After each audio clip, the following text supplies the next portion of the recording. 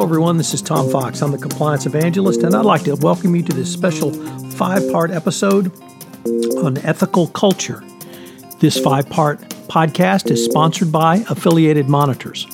Founded in 2004, Affiliated Monitors provides professional independent integrity monitoring and ethics and compliance assessments nationally and internationally and across almost all industries. With its knowledge of effective ethics and compliance programs and cultures, Affiliated Monitors is respected for its work as the corporate monitor on matters ranging from multinational corporations to small and mid-sized companies and even individuals. Having served in over 700 monitorships, no one has more experience as an independent monitor than the team at Affiliated Monitors. For more information on how an independent monitor can help improve your company's ethics and compliance programs, visit our podcast series sponsor, Affiliated Monitors, at www.affiliatedmonitors.com. Over this 5-part podcast series, we will look at what is an ethical culture and why does it matter, what are some of the factors that influence the culture of an organization, what is the role of the Chief Compliance Officer in strengthening the ethical culture of an organization, how a company can assess its culture, and finally, reviews of ethical culture as part of an organizational ethics and compliance assessment. I'm joined by Vincent DiCiani, the founder and CEO of Affiliated Monitors, and Eric Feldman, the Senior Vice President at Affiliated Monitors. I know you will enjoy this 5-part series and you will get quite a lot out of it.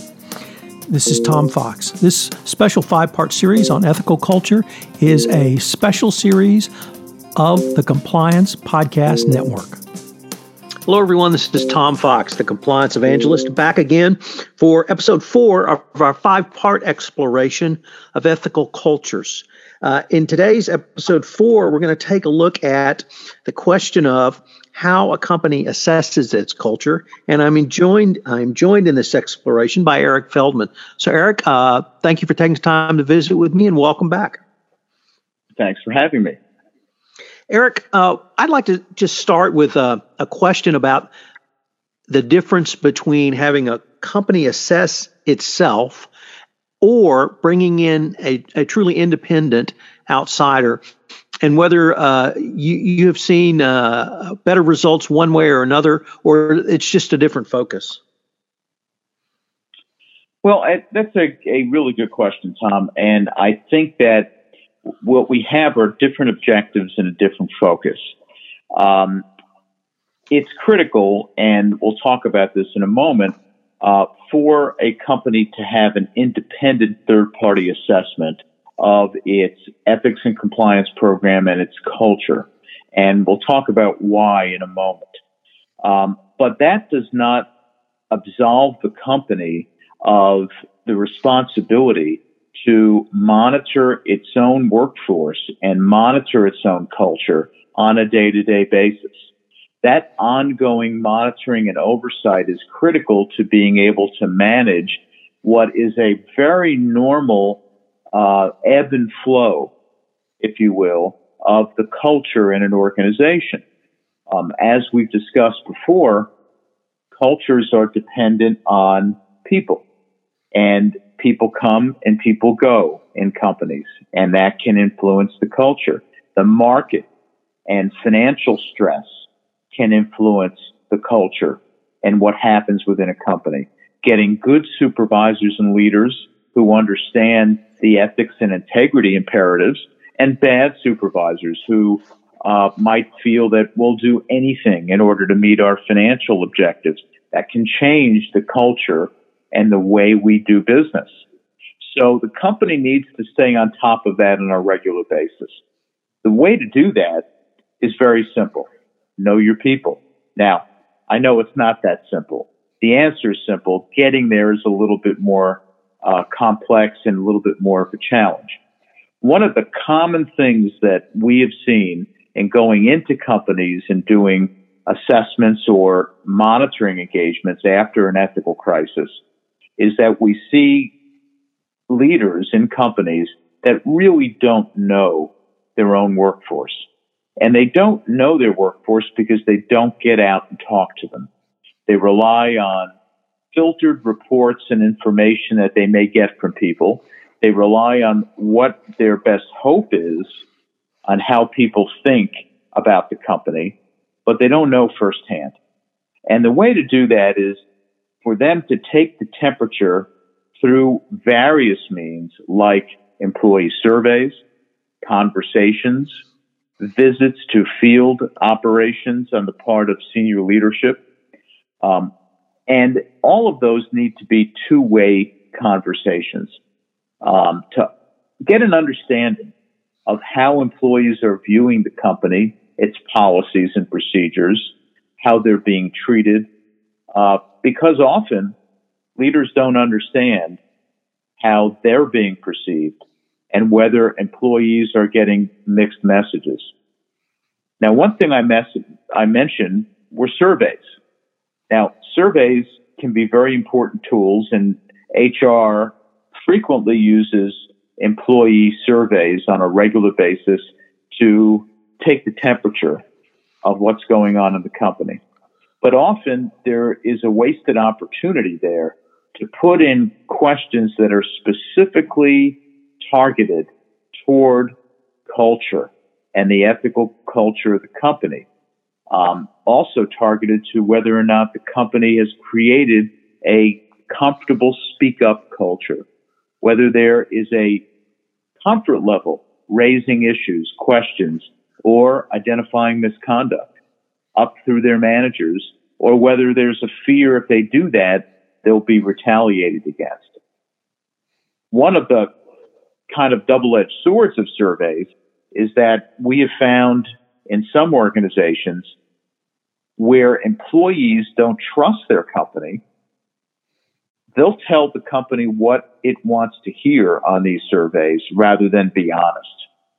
And sometimes in the most challenged of organizations, the survey results are skewed because employees don't trust the confidentiality of the survey and they are telling the company what they want to hear. That makes it even more challenging to understand what's going on in your own company. Eric, can you use these same techniques literally across multiple countries, multiple geographic regions, and multiple cultures within an organization? Or do you have to fine tune even how you would ask the questions, whether it's through individual interviews or surveys going forward? Well, you have to take into account the culture and the willingness of people in different parts of the world to participate in these various methods of collecting data and collecting their perspectives. As we know from hotlines, there are some parts of the world where employees will never use a hotline. They view it as a horrible thing to rat out another employee or a manager through an anonymous mechanism. And in some countries, particularly European countries, as a leftover of World War II, you can't take an anonymous complaint. It's not allowed. Even doing focus groups and interviews of employees, even going out and just talking to them, some parts of the world, it would be seen as a high level of disrespect to say anything negative about their immediate managers. So you have to fine tune how you're going to get a good understanding and get some metrics on what the ethical culture is. So in those cases, there are other metrics you can look at. You can look at the data and people coming forward in hotline cases, or not necessarily hotline, but cases of employees coming forward and saying, hey, something just doesn't look right, without being anonymous, to kind of gauge comfort level. Surveys and even focus groups can be helpful, but this kind of gets into the issue of a third party getting involved. It is helpful to take the temperature internally by doing regular monitoring of your company to understand its culture and what needs to be done. But honestly, employees are not going to be as honest and forthcoming with someone in their company as they would be with a third party. And the reason is they're always afraid of the potential blowback on them. And employees will be much more reserved with people that they know or people in their own company than what we found in the process of doing independent third-party assessment work. Well, Eric, unfortunately, we're near the end of our time. I've been visiting today with Eric Feldman on how a company should assess its culture. Eric, as always, thank you, and I look forward to continuing the conversation. Thanks, Tom. Hello, everyone. This is Tom Fox again. I hope you've enjoyed this episode in my 5-part exploration of ethical culture with Vin DiCiani and Eric Feldman from Affiliated Monitors, who is the sponsor of this series. I hope you'll join us again for our next episode. This special 5-part series on ethical culture is a part of the Compliance Podcast Network.